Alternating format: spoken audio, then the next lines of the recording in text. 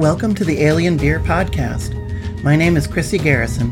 I'm an independent science fiction and fantasy author, and I will be reading my stories to you. This week at the interdimensional Rosedale pub, Alyssa encounters a strange knight on a strange quest as she walks along the road. Don't laugh, but the idea for the knight in this story originated as a character I played in a Bunnies and Burrows play-by-email role-playing campaign I was in ages ago. A friend suggested that I need to urge you good listeners to check out my 11 published novels, 7 of which are also in audiobook form. You can find them on sillyhatbooks.com/fiction. Hint, Road Ghost is actually 3 novels in one, and the audiobook is a glorious 19 hours of spoopiness. And now, on to our story. The Rosedale Pub, moonlit night. Alyssa couldn't believe her eyes. She'd gone for her daily walk upon the road when a knight appeared. At least she thought he must be a knight. He wore a metal helmet upon his head, a crimson cape flowed down his back, and a scabbarded sword hung from his belt. However, it wasn't his appearance that amazed her. It was the great scaled body that lay in the cart he pulled behind him. In the chill morning air, his breath steamed out of the T-shaped slit in the corroded helmet as he made his way toward her. She offered him a wave for greeting, and he called out a reply. "Ho there, maid! What manner of place is this?" Alyssa laughed despite herself. She made a show of tucking her gauzy tie-dyed scarf back into her blouse, to keep it from floating up into her face as she gazed at the man. She gestured back the direction she'd come and said, "Back there is the Rosedale Pub.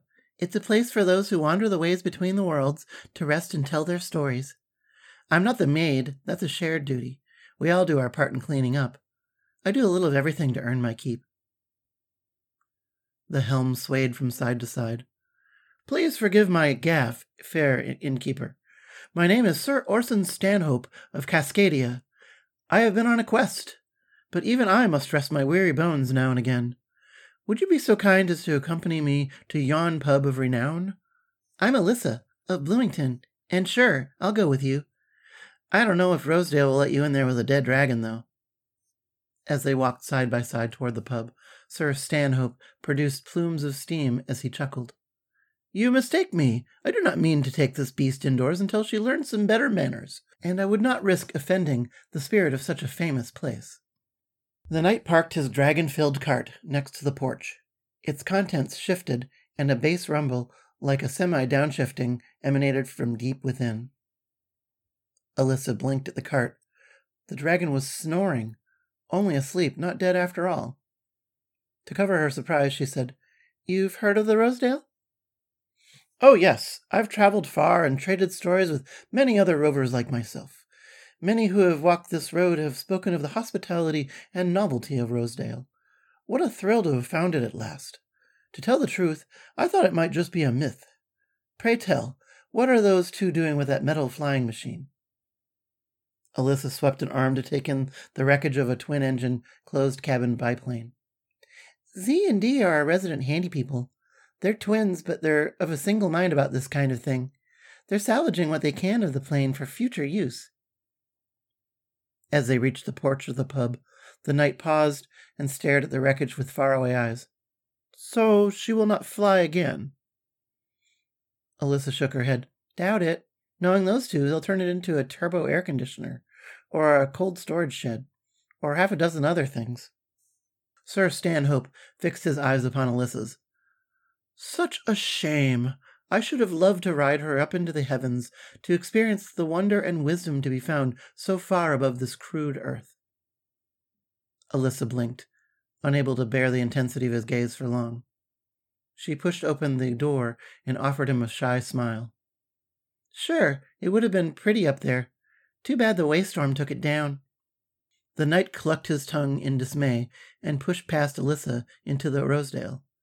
"Wait. No, you! Get out of here!" shouted Shira as Alyssa followed Sir Stanhope into the common room of the pub. The burly, tusked woman wielded her pool cue like a sword, its point directed at the man. The jukebox played Elton John's song, Saturday Night's All Right for Fightin'. The knight drew his weapon from its scabbard. "Have at you, knave!" "Shura, what are you—" Her gray-skinned friend's eyes flashed a dangerous shade of red. "Stay out of this, Alyssa. He's a lunatic." Sir Stanhope drew a circle in front of him with the tip of his sword, as if he could contain the orc-like woman within an imaginary circle. "Lunatic I may be, but only in the original sense of the word. It is my quest." Alyssa dodged around the knight to put herself between him and Shura. "I don't get it. You're on a quest to be crazy?" "Now you're getting it," cried Shura, shuffling to keep a line of sight on Sir Stanhope. The knight's laughter rang the metal helmet like a bell. "Nay, the root meaning of lunatic, the effect of the moon. Night's silvery orb is the pinnacle of wisdom, and my quest will take me there one day. Nothing will stop me, especially not charlatans who prey upon the gullibility of others to make her living." "Hey," cried Shura, "I provide valuable entertainment. It's not my fault guys think someone who looks like me couldn't possibly be good at pool. Meanwhile, you go from place to place with your crazy quest, full of crazy ideas, telling people that being higher up makes you smarter. What a crock." "Higher is smarter?" asked Alyssa, her eyebrows pinched together between her eyes. Sir Stanhope straightened his spine and enunciated like an actor upon the stage. "'Tis the wisdom of the moon. Are not the wise supposed to dwell in towers? Are not the common rabble called groundlings? Are not the tunnel dwellers called troglodytes and other subhumans?" Shura advanced 2 solid steps, the tip of her cue nearly reaching Alyssa now. She growled her words through a cage of pointed teeth. "Buddy, my people live underground."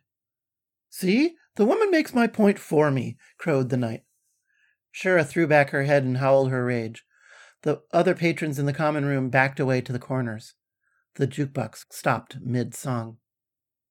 The image of Rosedale appeared in the mirror behind the bar, frowning, with arms folded across her chest. Alyssa stomped a foot and pointed at the door. "Look, you can have a drink and a bite to eat, but if you're going to be rude, you can see yourself out." The knight stood frozen in place, the tip of his sword wavering. Shura snorted like a bull about to charge and gore a rodeo clown. Out of the corner of her eye, motion in the mirror caught Alyssa's eye. Rosedale approached the glass from the other side, looming larger. Someone in a corner booth coughed. The holographic pool table played a tinny electronic version of The Entertainer to remind people of the game in progress. Sir Orson Stanhope sheathed his sword and removed his helmet. The dark skin of his bald head shone in the lights of the pub, brighter than the weather-worn helmet he'd just removed. A neat Van Dyke decorated his face, the corners of his mustache turned up in jaunty wax curlicues. His eyes featured irises like twin inkwells. Alyssa felt she could fall into those eyes forever if nothing stopped her. A smile took its own sweet time to spread across his face. "My apologies to the lady." Shura grunted and gnashed her yellow tusks. She backed up a pace, turned her back on the man, and resumed playing her solo game of pool without another word. Alyssa felt as though her stomach might be made of butter. "There, that's better now. Join me at the bar for a drink so we can talk about this quest?" The knight nodded and offered his elbow to Alyssa, who allowed herself to be led to her own bar. In the mirror, Rosedale still glowered at Sir Stanhope. "Before we go any further, I think you'd better tell me about the dragon." The knight stopped and blinked as though water had been thrown in his face. "The dragon? Why do you ask?" "Might be a friend of mine," said Rosedale. "In that case, you may be amused to know that the dragon's ailment is quite self-inflicted. The poor thing thought she'd make a point by guzzling a keg of ale. Only it wasn't ale, it was rum. I shall require a bucket or 3 of drinking water to rehydrate my friend once I have sated my thirst properly." Rosedale nodded. As they became transparent and faded, they told Alyssa, It's your bar for now. Alyssa stood up straighter and let go of the man's elbow as she hurried to take her post behind the bar. What'll you have, good Sir Knight? Shura's snort could be heard throughout the common room. Perhaps you could recommend something refreshing. I don't want to end up like my reptilian friend out there, but I could use a nip to take the edge off. Sure, we've got a wheat beer on draft that has a touch of peach. The knight nodded, placing his helmet on one bar stool and his seat on the other. Once she placed the full glass mug in front of him, she asked, Do you really believe all that about altitude equating with wisdom? His eyes twinkled as he took a sip and nodded to her. You should probably know that the moon is airless and inhospitable. Even if you found a way up there, you'd die in seconds if you stood on its surface unprotected. He wiped the foam from his mustache with his sleeve and laughed. Of course, I know this. I have spoken with many scholars on many worlds. She smiled. Only a very few people have ever made it to the moon, where I'm from. Sir Stanhope's playful smile vanished, and his eyes showed their whites around those dark irises. Surely you jest. Alyssa laughed with delight. Not at all. But back before I was born, men walked on the moon. We've sent machines up there since then, but it's been decades since anyone walked up there. In a husky whisper, the knight said, Why? Why would they journey to such a hallowed place and then not return? Alyssa shrugged. It's expensive to go to the moon. The scientists and engineers of my country proved we could do it. But then there hasn't been much incentive to go back, especially with the Cold War being over and all. Stanhope stroked his Van Dyke with several absent pinches of his fingers. I see. I suspect it was not the decision of the men who walked upon the face of the moon to not go back? Alyssa shook her head. No, the astronauts don't make that call. It depends on the space agency and those who hold the purse strings back on Earth. You see? Exclaimed the knight, waving his hands in the air around his head. Lowly ground-dwelling men clip the wings of these astronauts, depriving them of further wisdom. Tell me, Alyssa, how may I go to this Bloomington so that I might join that elite order of men? I wish to be an astronaut as well. Well, the space agency isn't in Bloomington. That's just where I'm from. Some people call my home universe Beta Earth. I couldn't tell you how to get there, though. The knight wilted like fried lettuce. His Van Dyke quivered, but he hid it behind the mug as he took a deep drink of the beer. Hey, don't take it so hard, said Alyssa. I hear that plenty of worlds have a space program. Why, just a few weeks ago, there was this holographic woman. Sir Stanhope slammed the mug down on the bar, spilling some of its dwindling contents. No, don't toy with my emotions further. I see now that my quest is doomed. Every advance, every bit of knowledge I have gained over the many years I have walked the road, every single one has had accompanying disappointments. Oh, to soar among the clouds, that I might gain insight on what I must do now. Shura sidled up to the bar and murmured, I think I can help Alyssa help you. Alyssa and the knight turned as one to gape at the squat woman. Sir Stanhope's eyes narrowed as they focused on Shura. And why should you wish to help me? Shura shrugged. I know what it's like to be lost out there on the road. But more to the point, the sooner I give you a direction to go, the sooner you'll be out of my bar. Got it? Quite. Alyssa touched Shura's hand, her fingers passing over the woman's knobby knuckles. How can you help if I don't know the way myself? Shura grinned, her tusks gleaming. You don't know it in your head. But you and everything you brought with you, it's made up of stuff from Beta Earth. Every atom knows where it's from. The road pulls you ever so slightly back to where you're from. Give this goofball something of yours, and it'll guide him like a compass. The knight sat up straight once again. Alyssa wouldn't meet his eyes right away. To her orc-like friend, she said, You knew this, and you didn't tell me? Shura waved a clawed hand in the air between them. I would have told you if you'd ever wanted to go home. I mean, do you? Alyssa gazed at the door that led out of the pub to where the road stretched off to infinity in either direction. Now that she thought about it, her daily walks had tended to guide her in one direction more than the other, and her walks had gotten longer and longer with each passing week. But she always returned. She wasn't ready. Not yet. Instead of answering Shura, she drew her filmy, multicolored scarf out from inside her blouse, untied it from around her neck, and offered it to the knight.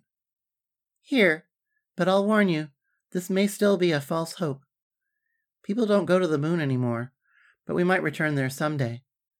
There are always astronauts in orbit, above the clouds outside the atmosphere. Scientists, learning new things every day by being up there, where you can see the whole world all at once. Tears gleamed in Sir Stanhope's eyes, threatening to brim over and run down his rugged face. Thank you for this gift, Lady of Leamington. Wherever I may roam, I shall speak highly of the hospitality of this place and its people. Alyssa felt as though she might have a touch of sunburn. She lowered her eyes in time to see his hand reach for hers. She let him pull her fingers up to his face, to brush his lips across her knuckles. Before Alyssa could catch fire from the heat in her cheeks, the knight turned to Shura. And thank you as well, noble rogue, for providing the information for this compass to guide my travels. Shura placed her hands behind her back and inclined her head in a slight bow. Sure, just get gone, okay? Who shall I seek when I get to your Beta Earth? Who can help me achieve greater heights, perhaps even to the lovely face of the moon herself? Well, began Alyssa, there's this guy who has his own space agency. He's selling rides to space. Sir Stanhope drew in a deep breath, chest swelling with what Alyssa thought might be hope. You might try introducing your hungover friend out there. Maybe talk shop a bit. A resourceful guy like you might be able to come to an understanding with him. The knight picked up his helmet and tied her scarf to a fixture on top, which was meant to hold a plume. And pray tell, how has this man become so rich that he can reach the heavens themselves? Well, he started out by selling books, and it kind of went from there. Shura grinned. Sounds like my kind of shyster. Alyssa laughed. The knight bid them farewell and left through the door to the road. As the door closed behind him, Alyssa whispered, Maybe I'll see you there someday. Thank you for listening to the Alien Beer Podcast. If you like my stories, please visit my website, sillyhatbooks.com. I publish as E. Chris Garrison, and my books may be found in paperback, ebook, and audiobook format on Amazon.com and other places. The theme music for Alien Beer Podcast is Phantom from Space by Kevin MacLeod. I very much enjoy feedback on this podcast and on my stories, so please leave comments on my website, visit me at @ECGarrison on Twitter, echrisgarrison on Facebook, or drop me an email at ecg@sillyhatbooks.com.